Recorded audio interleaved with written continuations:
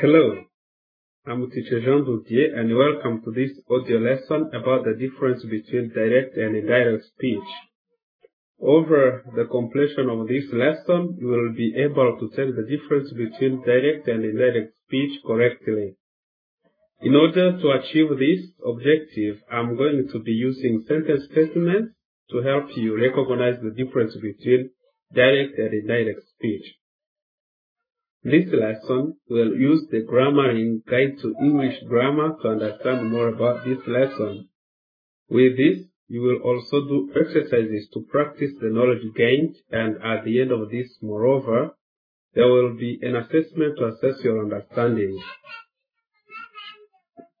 Welcome, and let's start. Now, what do you understand by direct speech? We would say that direct speech is when you report what someone says by repeating the exact words. This means that in writing we use inverted commas. Let's give examples. We are going to give example and we are going to be using original statement, and we'll put that original statement in direct speech. Now, let's use this original statement. The original statement said, "David, I have to talk to you about something."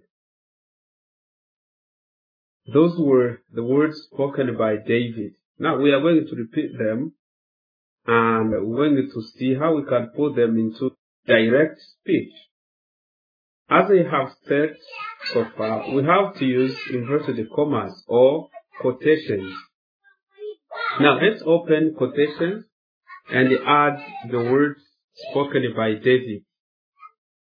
"I have to talk to you about something." Close quotation.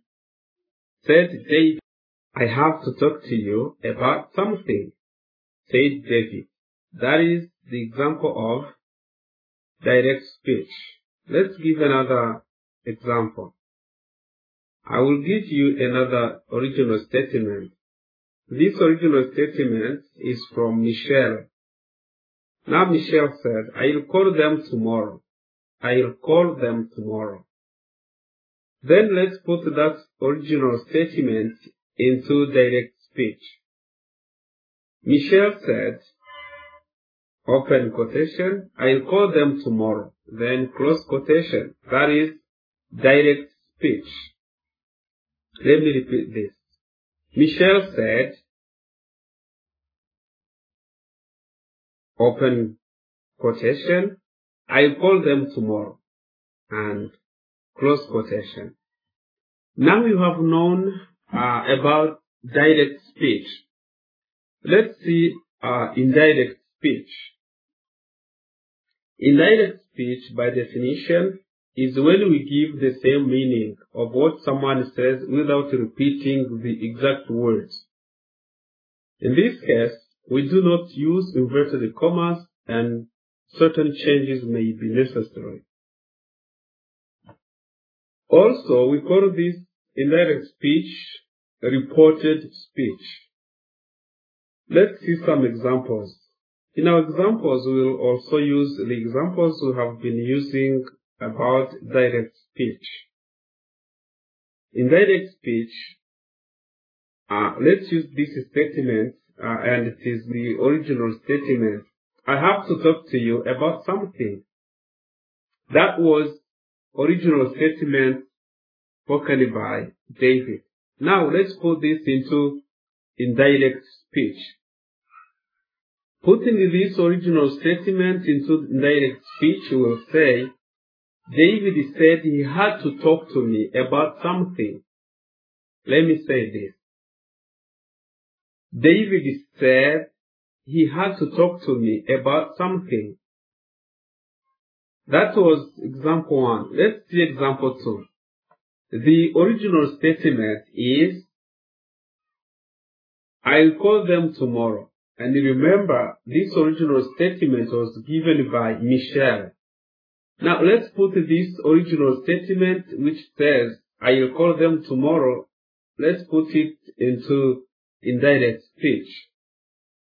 Michelle promised she would call them the next day.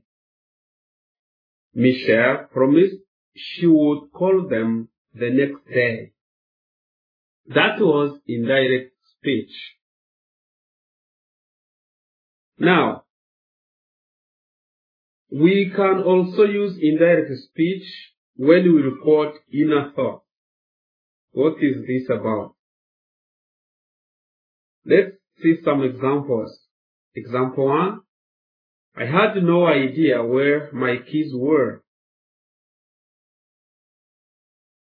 It means you may ask yourself, where are my keys? Those are inner thoughts. The lock had been changed. She knew that the lock had been changed. In brackets, the lock has been changed. It's what it implies. Students, now our lesson for today ends here. And what have we learned? We have seen that direct speech is when we report what someone says by repeating the exact words. While indirect speech, which you have also seen that it is called reported speech, is when we give the same meaning of what someone says without repeating the exact words. Now, let's do some exercises. In your free time, differentiate direct speech from indirect speech by writing your own sentences